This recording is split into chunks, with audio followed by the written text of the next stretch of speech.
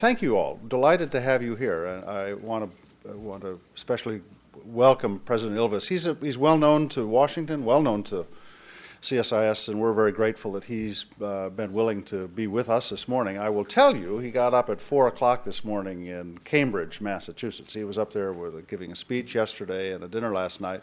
So he has gone extraordinary. Every one of you that think you got up too early to get here to hear him, you've got no sympathy here up on the podium.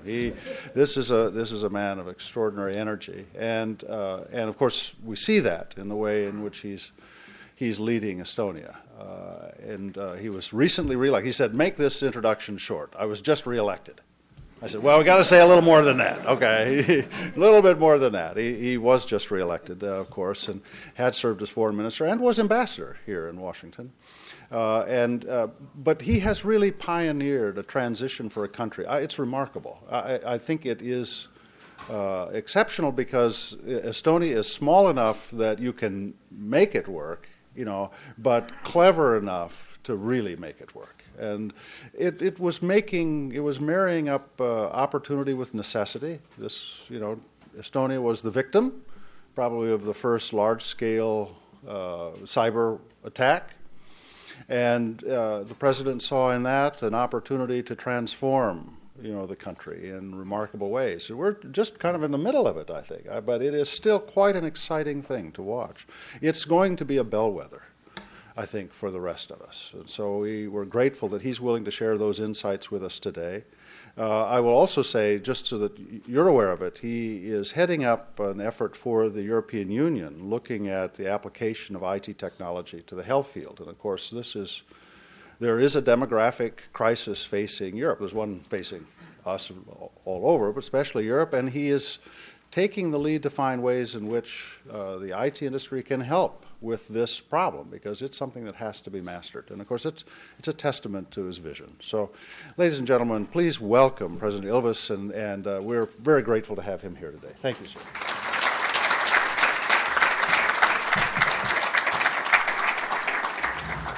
Well, good morning, and it is great to be back here. This is one of my favorite towns. There are quite a few that are nice, but Washington is one place where you can meet more policy thinkers on a corner than you can meet an entire country someplace.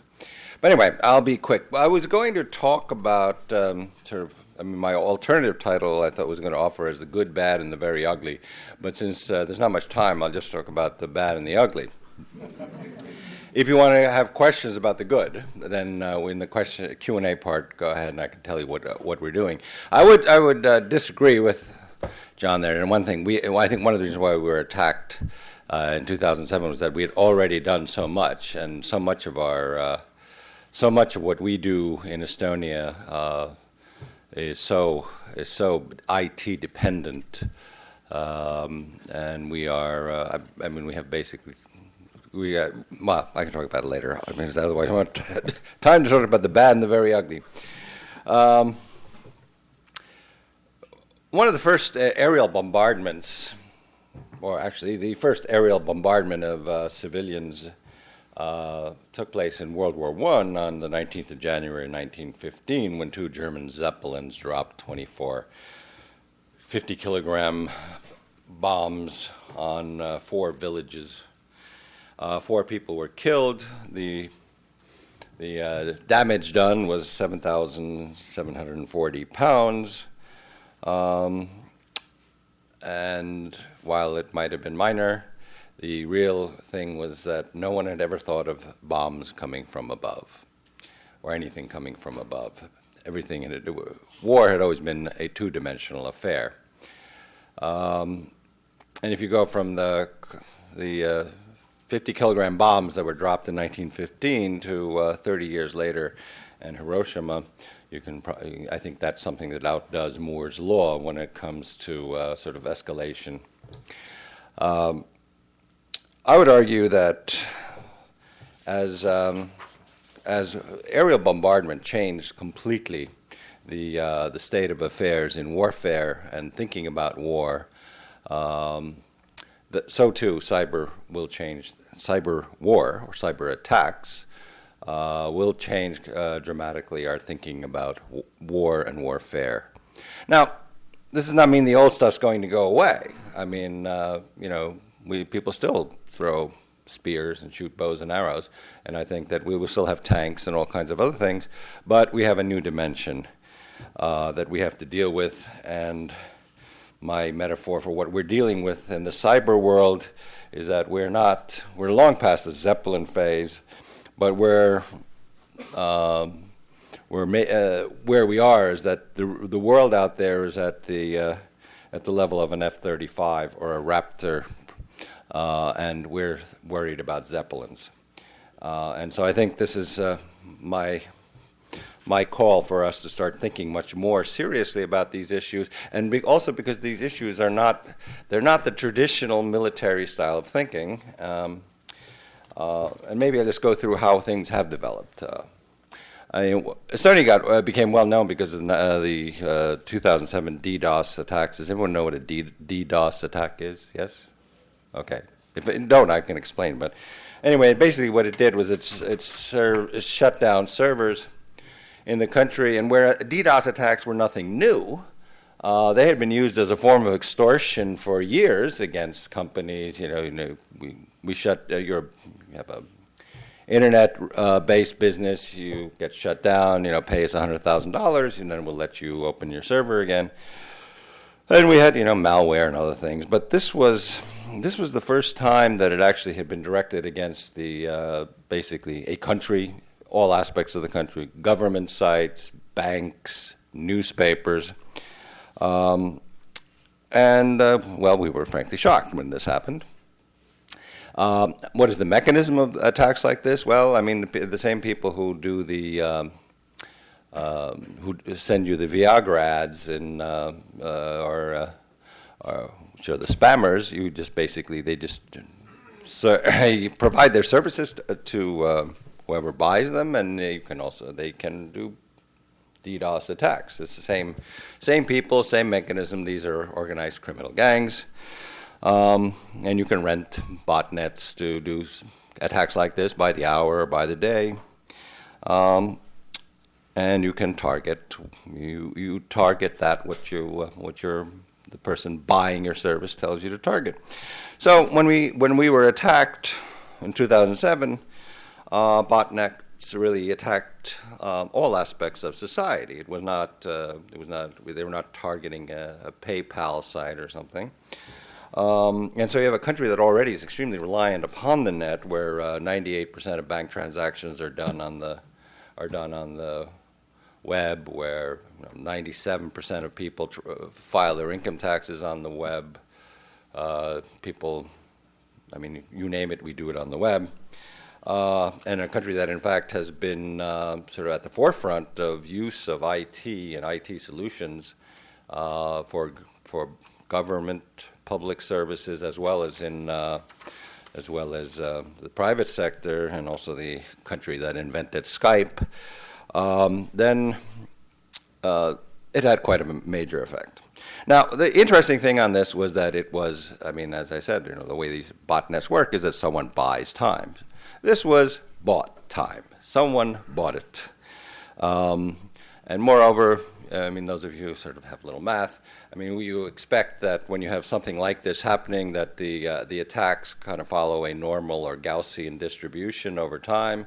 No, this was completely discrete. GMT 000000, boom, the sort of attacks start, proceed for 24 hours at 23:59:59, the attacks are over. So basically, a country gets massively attacked. All aspects of society are attacked. It lasts precisely one day on a political day, the 9th of May, which for us in Europe is Europe Day, but for the Russians, it is the day of victory, because Stalin back in May 9th said, no, we want to beat the Germans on May 9th, even though they had been beaten by May 8th. And so anyway, this continues. Now, it's important to keep in mind this was a political move. This was, the continuation of policy by other means, and the policy was to protest protests. Taking a Soviet statue from a square and putting it in a place where it would be less offensive. And that's why the May 9th date. Now, when this started, of course, cyber attacks were not really things that people worried about. We started to worry about it, which showed that even, we began to realize that even non-state actors can do things or can be employed to do this. And the positive effect for us was that we had been for years, because of our interest in cyber, lobbying NATO, where we are an ally, to deal more with this, and the upshot of being attacked was the establishment of the NATO Center of Excellence in Tallinn. So actually, as often happens, the people who ordered this scored their own goal, and later on we can all be happy that we were attacked. Now, things sort of moved on very quickly. A year later, after the cyber attacks during the Georgian War in 2008, August, I would direct you to read the January 2010 issue of the Small Wars Journal, where there's a brilliant description of how when the Russians were attacking, or right before the Russians attacked a place, they did cyber attacks, DDoS attacks, on that area's servers. So basically, sort of increasing the fog of war. I mean, people don't know what's going on around them. You have DDoS attacks, sites are taken down, and then the missiles come in, or the tanks come in. So this is already combining what has been called for the last several years kinetic attacks. I mean, all the pre-digital attacks were kinetic. Something hits you and kills you. Well, now these were the kinetic attacks, be they bombs, guns, or bows and arrows, are used more effectively because you basically create this foggy situation. No one knows what's going on.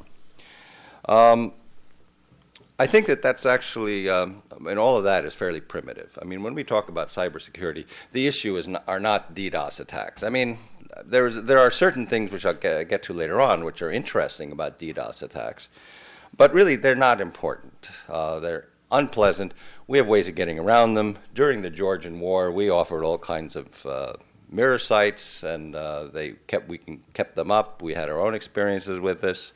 Our CERT actually was fairly fortunate that we had the first digital or computer elections in Estonia, online elections. In 2 months before 2007, we thought every hacker in the world would want to disrupt them, so we gamed all kinds of possible attacks. That was not disrupted, but we knew what to do with the DDoS attacks, so we actually handled it better. But today, we're in a new world. I mean, if you look at things such as Stuxnet,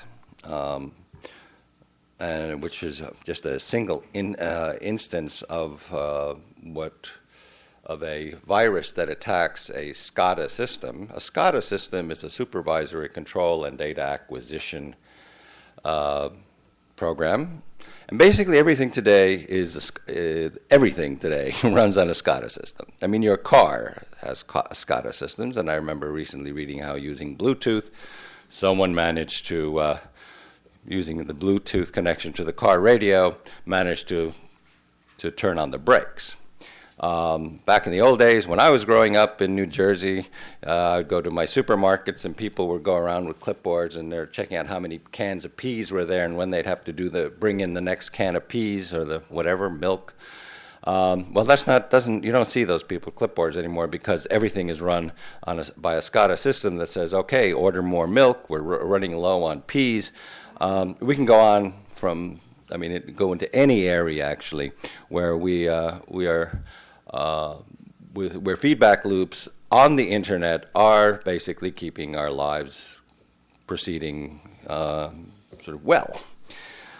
So now if something like Stuxnet can be used to disrupt disrupt the Iranian bomb program by being snuck into an offline system, one where infecting an offline system which has no connection to the world. Somehow someone still managed to get that virus in there.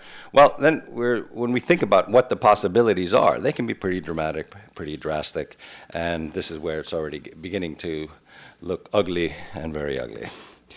What do we do with this? Well, I think that slow steps are being taken in the area of cyber.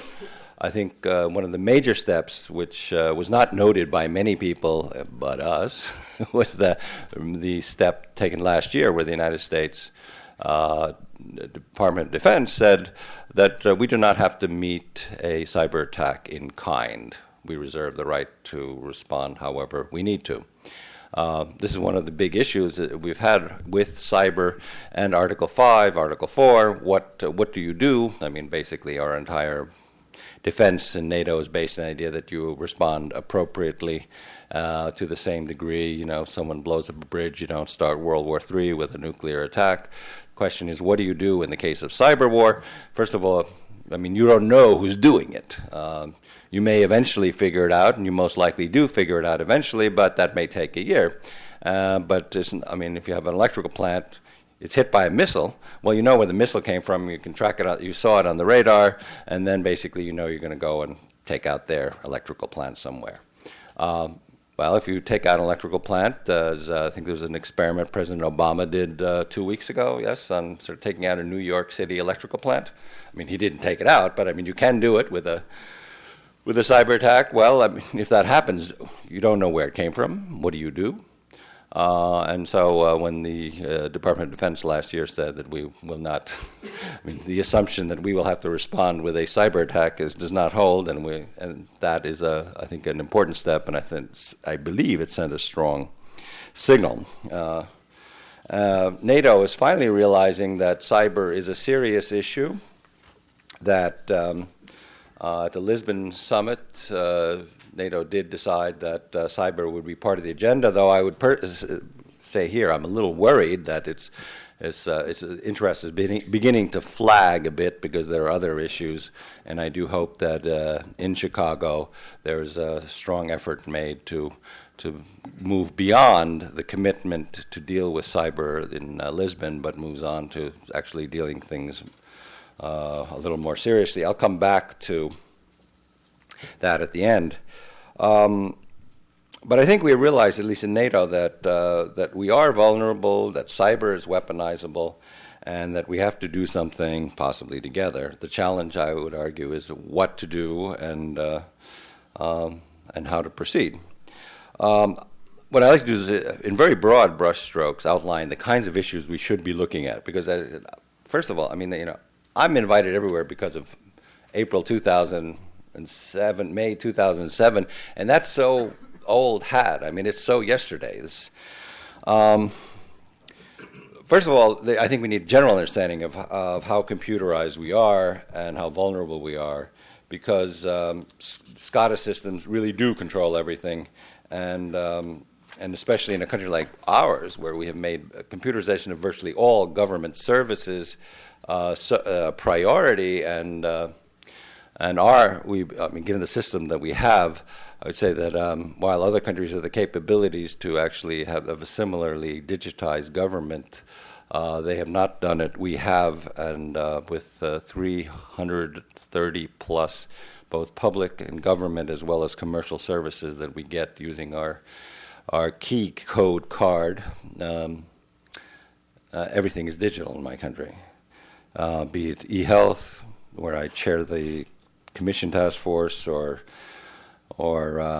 e-voting, digital prescriptions, where you can get a prescription anywhere you want, and if you run out, you call your doctor, and then you go to any pharmacy in the country. All those things are so vulnerable that we think very seriously about SCADA systems, not just DDoS attacks. When we look at cyber, we also have to begin to look at the pattern of attacks and how they're organized. We see that We have be it DDoS or be it the attacks on our ministries, our Ministry of Defense, the Defense Department, we see a new form of what I would call a public-private partnership. The public-private partnership is between the criminal mafia of certain countries and then the state. And since we always think of PPP in a very positive sense, well, this is a new form of PPP. Be it as the aforementioned botnets, which were rented by someone to attack a wide array of countries, and with these very discrete attacks. I mean, someone had to pay for it. Some very silly journalists have fallen for like, oh, this was a response of civil society. I would say sort of, yes, bull. You don't organize DDoS attacks. They're paid for. Now, if we move beyond to the kinds of attacks that are done to get into your systems and our systems, you read about, oh, those are just students in a dormitory in Beijing. No.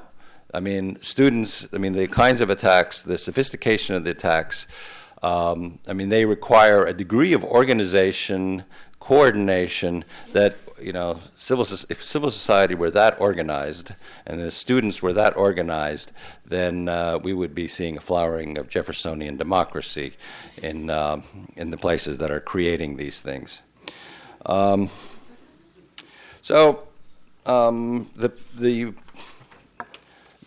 When we look at the threats, then we already see that the people who are doing these things are kind of doing this with the minimally the approval and knowledge and acceptance of the country. I mean, we look at Russia. Every ISP goes through the FSB. An ISP is. The FSB is the organization, is the successor organization to the KGB. Now, we have discussions of deep packet searches and so forth here. I mean, every ISP goes through the secret police. Now, if you think that they don't know what's going out and what they're doing and what is being done, well, then you'll believe anything, and I can sell you a bridge. And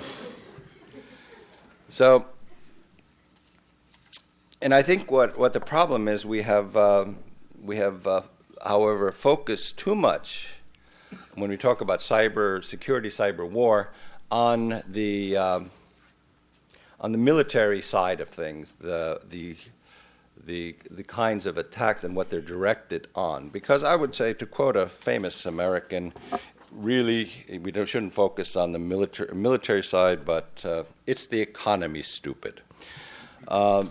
For technologically advanced countries, including my own, where we're the R&D headquarters of Skype, it is in fact intellectual property theft that is the real worry. Okay, and I'm talking about ACTA. I'm not talking about WIPO. That's small, that's minor. What I'm talking about is basically the stuff that makes advanced Western countries function, which is intellectual innovation, intellectual property. And I think we're slowly beginning to see that countries are realizing how dependent we are upon these things. It's not the kid downloading a torrent of movies. It really has to do with what a country that doesn't have to pump its wealth out of the ground depends upon. I'll give you one example. I mean, for years we have been talking to the UK about getting involved in cybersecurity and the NATO side, and they weren't really that interested, to be polite. And then suddenly last year at the Munich Security Conference, the Prime Minister, David Cameron, devotes 2/3 of his speech to cybersecurity, immediately followed by the Foreign Secretary, William Hague, who devoted his entire speech to cybersecurity. And so I went to Dame Pauline Neville-Jones, who was an old friend, and I said, so what happened? I mean, why did this? And she said, well, we finally realized that our wealth comes from intellectual property, and it's being stolen every day. Every day it's being sucked out. And I noticed here 2 weeks ago, reading the Wall Street Journal, that Mr. Sean Henry, who was at the FBI in charge of these issues, mentioned a company that had lost in one evening 10 years of intellectual work and $1 billion of investment during those 10 years, and he just went, now, I mean, where it went, we more or less know, there are not too many options on where it went, but basically this is what modern economies depend upon. It's our own intellectual work, our research and development. And now if you spend all that time developing something and you've never gotten to the patent stage and even if they did follow patents over there where they stole it, it doesn't matter anyway, and your 10 years of work is just gone. So as Dame Pauline Neville-Jones explained, we realized that our economy is the real victim of all of this, that you can sort of attack MI5, MI6, but the real damage is not in the sort of the traditional military side of things, it's or the espionage side of things. It is the economy of the UK, which is losing all of its, losing it. I would say this is piracy. Now, when we talk about piracy, sort of in the ACTA sense, I mean this is real piracy, and I would say it is as dangerous and threatening to modern states as piracy was in its more primitive forms off the Barbary Coast in the beginning of the 19th century, or today off the coast of Somalia. And piracy is, I think, the ideal sort of the perfect metaphor here. I think the talk about piracy when you talk about ACTA is all off base, but I mean basically it is in the traditional sense of the Barbary Coast, it is a private-public partnership. State actors condone bad behavior or turn a blind eye to it.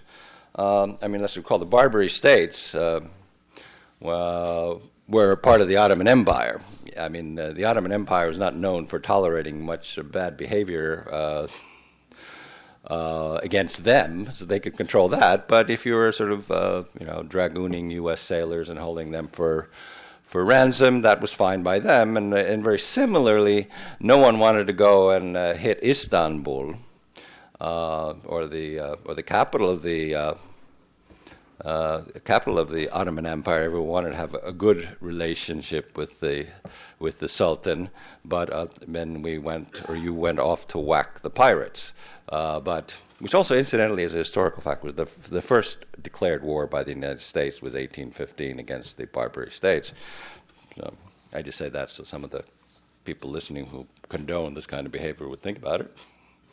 But as with the Barbary states, piracy today can only be met by head-on action on our part, which leads me to some of the difficulties, some of the things we need to do. If the bad guys are using public-private partnership and subcontracting out their bad behavior to students in a dormitory or, quote, civil society, then I think we have to think ourselves about this and how do we proceed. I mean, the first time I saw this, I gave a speech, together with Carl Bildt, we addressed a big audience in the Royal Institute of Security Studies in Stockholm.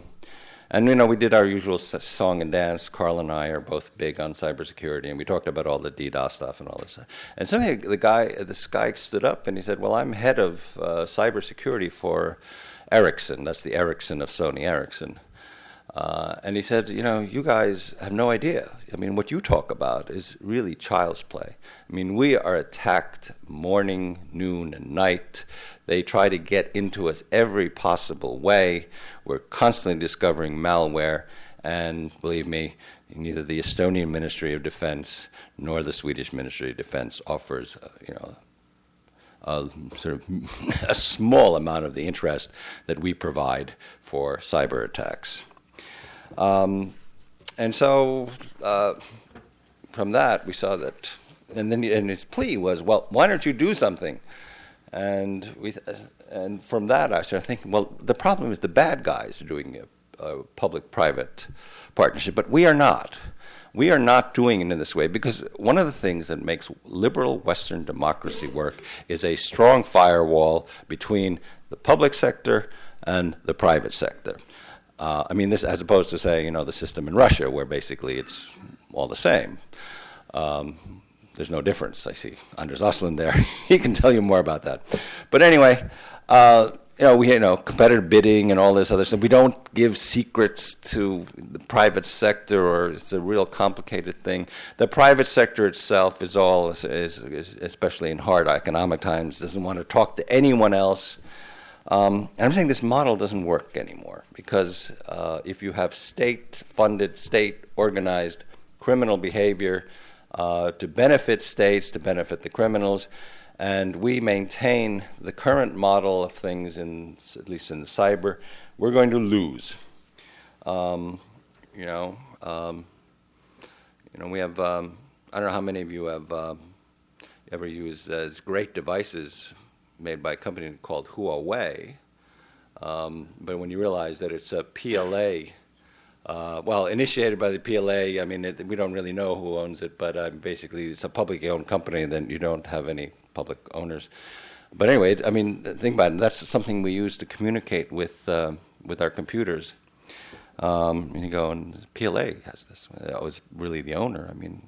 It sort of gives a new meaning to the term Intel inside, doesn't it? So if we look at the threats, basically they're all over, and we haven't really started to address what the base is, what is possible. Think, for example, in the same terms with the New York Stock Exchange. If you get some bad malware in there, it doesn't have to take down the stock exchange. You could just change the numbers. And suddenly you can see companies, you have no idea. You have no idea. Suddenly the numbers are different. There are all kinds of things that are done, I'm sure, by the New York Stock Exchange to deal with it. But the vulnerabilities are just so immense. The more we are dependent upon cyber, the good cyber, the good IT, the more vulnerable we become. So I would say basically we have to deal with two issues on this front. One, we need to come up with new ways to talk to the private sector in both directions, from government to private sector and vice versa, from the private sector to the government sector. It all has to be much, it needs to be far less ad hoc than it has been up till now, which is now when someone finds out they've been penetrated and something's been stolen, then they come and complain, but otherwise they rely on off-the-shelf virus software, and that's not good enough. So we need to do something. We need to rethink how we deal from the government side and the private sector side in ways that maintains our strict separation. We don't want to get into the whole corruption thing that ruins all kinds of countries because there's no difference between the private and the public sector. But we do need to do something differently. I'm not offering any solutions. I don't know what it is, but I think there should be much more of a dialogue or a colloquy between the private and the public sector on these issues, because otherwise we just lose.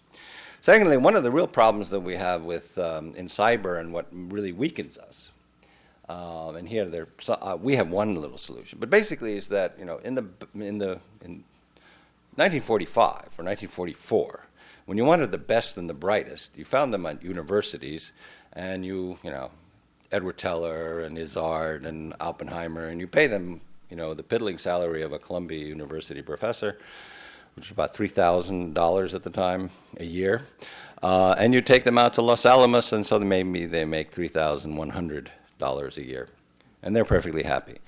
Today, none of us, I talked to General Alexander last year, the problem with the United States, the problem with tiny Estonia, is that we cannot hire these people. We can't hire, I cannot hire the chief engineer, head of research and development of Skype. He works for me pro bono, but I can't hire. You can't hire, all the geniuses in Silicon Valley, or any of the geniuses in Silicon Valley. Okay, they're 24, but they're making millions of dollars a year, and the U.S. government can't afford that. Whereas, so you have the best and the brightest who just you can't really use unless you do it other ways, appeal to their better instincts. Just like the head of R&D at Skype does it for me pro bono. Well, maybe you can get people, other geniuses to work for you pro bono. But we figured something else out, and I'm glad to see that also the Maryland National Guard has. In fact, I think there's a connection between these two. But basically, we have created something called a cyber National Guard. Now, National Guards, at least in my country, National Guards, people who usually don't live in cities. They like to sort of be grown-up Boy Scouts, run around in fatigues, drink beer with the guys afterwards, and shoot rifles and it's fun. I mean, everyone. I mean, we're just grown-up boys. But in fact, we created a cyber National Guard, which basically consists of all of those people who work at people work at Skype. They work in the IT departments of web development companies. We have lots of startups in Estonia that are really very hip and cool, and people, however, for some odd reason, feel patriotic enough that they like to spend a certain number of hours a week sort of figuring out this stuff. I mean, there's a certain prestige element because you need to get a security clearance in order to work for to do this stuff for free in your spare time. But that raises the bar. It's more difficult to get in there. And, of course, they're dealing with sexy stuff because, they're dealing with saving your country from being demolished by bad guys who are doing it for money. But it works. And so, I don't know how many we have now, 150 people who do this, something like 150. And they come up with really neat stuff. And they do it because they think it's great to spend your free time sort of coming up with new and neat stuff that, they're white-hatted hackers, basically, is the one way of putting it.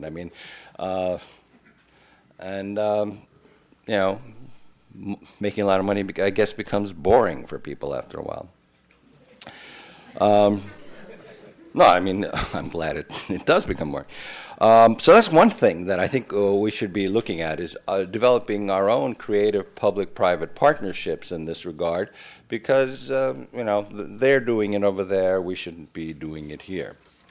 On the more organized side of things, and I'll wrap it up because I've already spoken too long, but basically on the sort of real government side, we really need to get cracking on the Chicago summit to move ahead because the pace of working on cyber issues, which got off to a big start in Lisbon, now is beginning to flag a bit. On the good side, awareness of cyber issues is much higher in allied capitals than it was 3 or 5 years ago. Too many are in the so what phase in NATO. They're not quite sure. NATO needs to educate its own members much more because, there are countries, frankly, that are less developed in cyber, and if someone runs in with their hair on fire demanding Article 5 because of a mere DDoS attack, which they get for the first time, we don't want to start a nuclear war over that either. So it's not simply that we have awareness of what the threats are, but we also be able to calibrate what the threats are. Secondly, our defense cuts, spending and cuts in defense spending isn't helping us. I'm proud to say that we're one of the 3 or 4 countries that does its 2% for NATO funding, and we haven't cut it. But the real issue is basically getting more cooperation inside NATO, and I would say the other issue, even worse, is the EU today. And then we have to get out of the paradigm that we've had up till now in cyber defense, which is the intelligence paradigm. Interoperability is the paradigm we should be looking at. We're still thinking, countries don't share intel, really. There's the U.S. and the U.K. maybe a little bit more, but otherwise, you don't share these things. Whereas, the U.S. is perfectly willing to take a French bomb, and because it's, put it under a U.S. bomber jet. That's the interoperability part. That works. But we're still in the intel espionage phase. And our paradigm is wrong. We need to understand that almost a priori, cyber attacks will come from outside your borders. because it'd be real dumb to do a cyber attack from your own country, because basically all of the laws and things you have available to you to get that person or get the organization or whatever is there. So it's going to come from outside. But if we don't cooperate with our allies, well, then we're not going to really have a very effective way of dealing with these issues. So, and the only thing you can make you feel better is that in the EU it's even worse. The stovepiping effect there, where you have basically 4 different directorates or ministries in the U.S. Parliament, or departments, deal with cybersecurity, and they don't talk to each other at all. Cecilia Malmström, the brilliant and charming commissioner from Sweden, is attempting to do a little reform so that actually it all comes under one hat. I know that's not so easy because the awareness on the part of governments isn't that great, because when I was in the European Parliament, I had to move to another office. The office had no computer, 300 mails a day basically on EU Parliament business every day, but there's no computer. I got a computer, and then I asked the guy who brought me, how did this guy before me do this? And he said, his secretary printed out all his emails. I got all 300. And I said, and how did he answer them? He said, well, he'd dictate to her. And I said, no, that's not the point. And I said, where is he now? He said, he's a minister. And I was basically saying it's a large boot-shaped country. But anyway. Well, that was years ago. He's not their minister anymore. But basically, the awareness of cyber issues, and this is the big problem where I think Estonia and the United States have a leg up, is that right now, at the senior level of decision-making in most countries in Europe, there are people who are too old. 40 is too old. In the U.S. and in Estonia, people who are older than 40 know something about, programming. They have a clue, but in too many countries, if you look at the below 40s in Europe, they all know it, they all understand it, they have figured it out. The senior policy-making level, unfortunately, has not gotten it yet, which means that it's very difficult to get decisions. So often you get poo-pooed by people saying, "Oh, what is this? This is just a toy," it's kind of like, and I don't think we ought to be, one of the best things that ever happened to the West, and in this kind of attitude, was when Adolf Hitler sort of thought that Werner von Braun's V2 was a toy and it was not worth dealing with. Thank God he did it, because he woke up 3 years later that it was it actually worked pretty well. Well, I think we're kind of like the Adolf Hitlers right now, saying no, this stuff doesn't really matter. It doesn't, no, it's not interesting. So we need to change a lot of minds. We're happy to do it with you because we know how important it is. Our approach is very different. I can talk about that in the Q&A if you would like. But at least I'm glad to be in the country that's number 2 in internet freedom. Freedom House rates the United States as number 2. Thank you.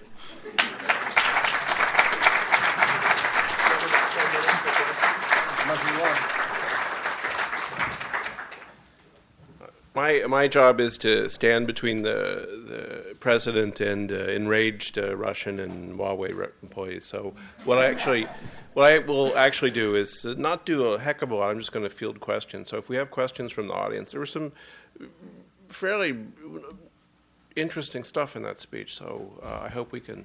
Do I have to start? No, we've got one in the back, please. Thank you. John Peacock, Carnegie Mellon University. I guess a quick comment and a question. I can't help but say that there may never have been a better time to enlist the best and the brightest from high tech, because unlike the days of Edward Teller, you don't have to get them to move to the New Mexico desert to help you out. And someone who's bounced between public and private sectors, there are great ways to pull them in. We get to pay it. Yeah. The public-private partnership implies that if the states were more active in combating this, that a lot more could be done. Clearly, there are states that are big customers of cyber attack illegal organizations. Are they more intertwined than that? And how would you take advantage of that to go after them if they so wanted to? Well, we haven't figured that one out yet. I mean, we have in international law, the best thing that exists is the Council of Europe Convention, which has been not only signed and ratified by most of the countries of the Council of Europe, which is not the EU, but also by the United States, by Canada, Japan, the Philippines. That's kind of odd that all these non-European countries, but there are some European countries that refuse to sign it. Russia will not sign it. So we have no legal options, and then basically the best we can do is work on defense.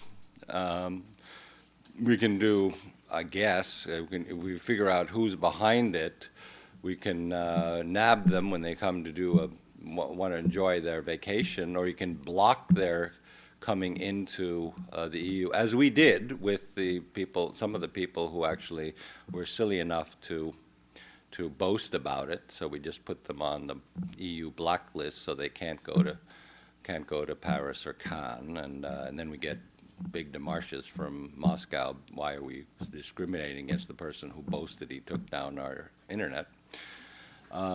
So, I mean, those things. But we are fairly limited, I mean, until I think we get to something which is serious enough that we actually, the U.S. uses its May 2010 doctrine saying that we don't have to reply in kind. But we're not there yet. We may get there someday. I don't know. I'm going to take the moderator's prerogative and ask a follow-on question, which is I've been meeting with NATO officials regularly for the last couple of months, and it does indeed look like cybersecurity is not a priority for the Chicago summit. And when you ask them why, what they'll say is, well, we've taken care of it. We've checked the box. We've set up a new directorate. And they have done some good things. What do you think NATO needs to do next? What is it you would do to put this on the Chicago agenda? Well, the fundamental problem is that it's, what we are doing or have been developing is something for the NATO structure. I mean, basically, it's for Brussels can feel good. For NATO as an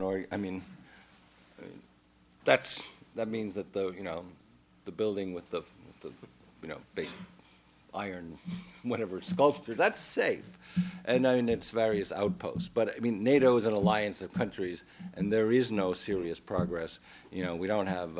We do have a cyber center of excellence in Tallinn, where we have, basically intellectuals and officers from various countries. But they're dealing with the philosophical sort of game theory and that end of things. They're not sort of developing a strategy that would be implemented by all of our allies. And it's the interoperability metaphor that I use. So that it's, we have to go. Our mindset is still in the Intel mindset. No sharing. There isn't this regular discussion. You're not designing. Sort of how your weapons work together. We have to get to that stage. Okay, great. We've got one there. Thanks. Wait for the microphone, please. Hi, Keith Smith. I have a question for you. A lot of the work we do involves contact with EU officials and members of European Parliament, as you know. And a lot of this is done by email back and forth. And I have the impression, after I was in Brussels about 2 weeks ago, that their lack of security, I'm very nervous about sending them anything sensitive anymore. Because I could see that, in fact, the security that they're dealing with is so thin. And some of the attitudes that people within the European Commission, for instance, some members of Parliament, but mainly in the Commission, is so lackadaisical about this, and the idea that, well, this is, we're this free and open societies, and we don't need to do all of this. I'm very nervous about doing joint projects with people in the EU as a result. Do you have any advice on how we can get around that? Adopt the Estonian key card and say that you won't talk to people unless they use the binary key code, where all mail is encrypted in a way that it's almost impossible to get in. And then they'll say what? And they'll say, well, it's an EU thing. It's an EU member state. We've taken over from them, and you just are not with the program. That's one way of doing it. On the other hand, I would say, yes, The whole idea of cybersecurity is I mean, I think, has only now beginning to sort of peter into the consciousness of some people. And of course, we do have the problem that some societies are so unreliant on computers that they wouldn't know that they've been hacked or cyber attacked because it's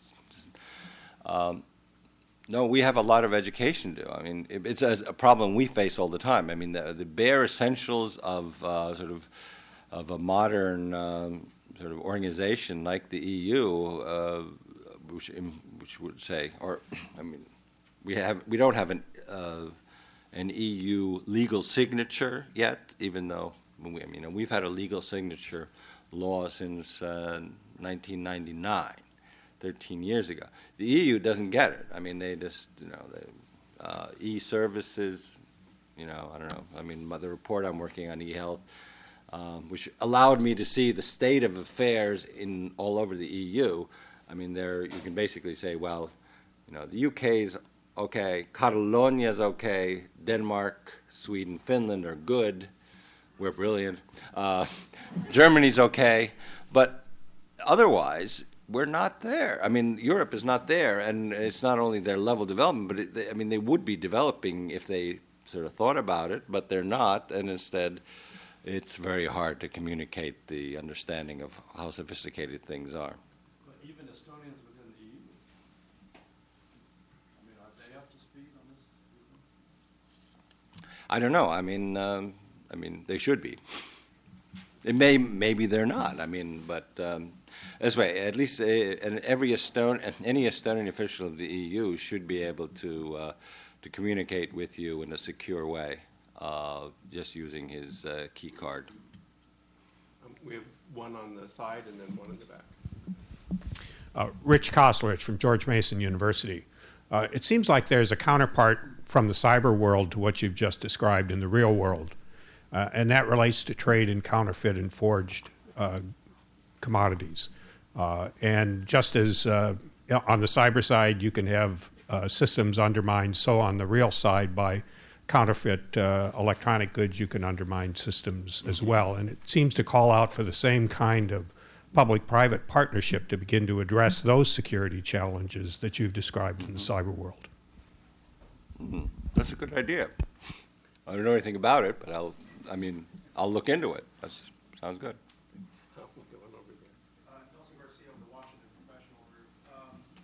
Because of the bureaucracy that you face within the European Union, would it be better if you take that particular issue away from the, let's say, NATO agenda in Chicago, create a separate entity that would be dedicated solely on this issue, and appoint defense secretaries, homeland security secretaries who would report directly to you in order to address this issue in a more serious manner? To the EU. Report. Not the EU, just have your respective defense secretaries or homeland security secretaries report directly to the prime ministers and presidents on addressing this issue. Well, I don't know. I mean, we have. I think we should be doing it in NATO, basically. I mean, not. I mean, if you don't do it in the EU, which is one way of coordinating things, I should say just. By the way, there are only 12,000 people in the bureaucracy. This is a myth propagated by certain people, or lots of people all over, but certainly don't read the Wall Street Journal on this issue, at least. There's 12,000 people in Brussels working in the so-called bureaucracy. There's not a bureaucracy. I mean, I think we need all the cooperation we can get, be it in NATO, be it in the EU. You can't get policies going in the EU unless you have, basically a lot of people on board. You can't get them going because you can't get the money. All of these things require funding, and that's not unless we make it an EU policy. Moreover, the only way you're going to get the requisite standardization, the compatibility, the interoperability that I talk about is, either you do it through NATO, or you do it through the EU. It'd be nice if we could do it through both, but until we resolve the Cyprus-Turkey issue, there's no cooperation between the two at all, even though we overlap about 80% in membership. But I said, I mean, we need to address it from all points and all sides. I mean, one thing we've done is, we have the cyber center and the NATO center in Tallinn is open to the neutrals, and so in fact, Finland and Sweden sometimes show more interest than NATO allies in this regard, and now and even Austria is sending a full-time person to the center, and Switzerland is there. So, I mean, there is something. Basically, it's the countries that have suffered under this become aware. But so maybe the other way is to sort of organize cyber attacks on some of our NATO allies. We have 2 more questions, and I will say the Swiss have set up their own cyber command, and I actually met them a couple months ago, so it was sort of interesting. The whole team. Go ahead. Oh, thank you. Hi, Jill Doherty from CNN. I just wanted, as you were talking, Mr. President, about the stovepiping in the EU, and I'm just wondering, in terms of private companies, let's say in the United States, to a certain extent, they're stovepipe too, because they don't want to reveal their vulnerabilities. And I'm just wondering, in Estonia, do you have any legislation that encourages slash forces companies to institute at least some minimal level of security? Because some companies actually don't want to do that for some odd reason. Well, we've actually created the kind of infrastructure which provides security. I mean, our society is very different. If you get there, you'll see that. I mean, basically, we have complete penetration of the society through e-services, which are available to you and in a very well encrypted form, if you want. So if you're concerned about these things, then you have, I mean, basically, we sort of think of it as part of the state's job to offer that security. I mean, we have far more. I mean, you guys, you have a country where your identity can be established with an electricity bill. You know, we have a 1,024-bit binary key code with which you establish your identity, and that offers us. I mean, you know, it used to be 128. We've jacked it up because the bad guys keep getting, you know, and if they ever get to quantum chips, we're all dead. But basically, we see it as a government service to offer people the opportunity or the use of something which is far more secure in all kinds of transactions, be they legal transactions, monetary transactions. I mean, I do this too because I have no option. But you know, because I buy stuff from Amazon. But I mean, I can't believe I'm doing this. You know, I put in my credit card number, and then just to be secure, I turn the card around and put a three-number code, and I type that in too, and then I'm supposed to feel like I'm really safe.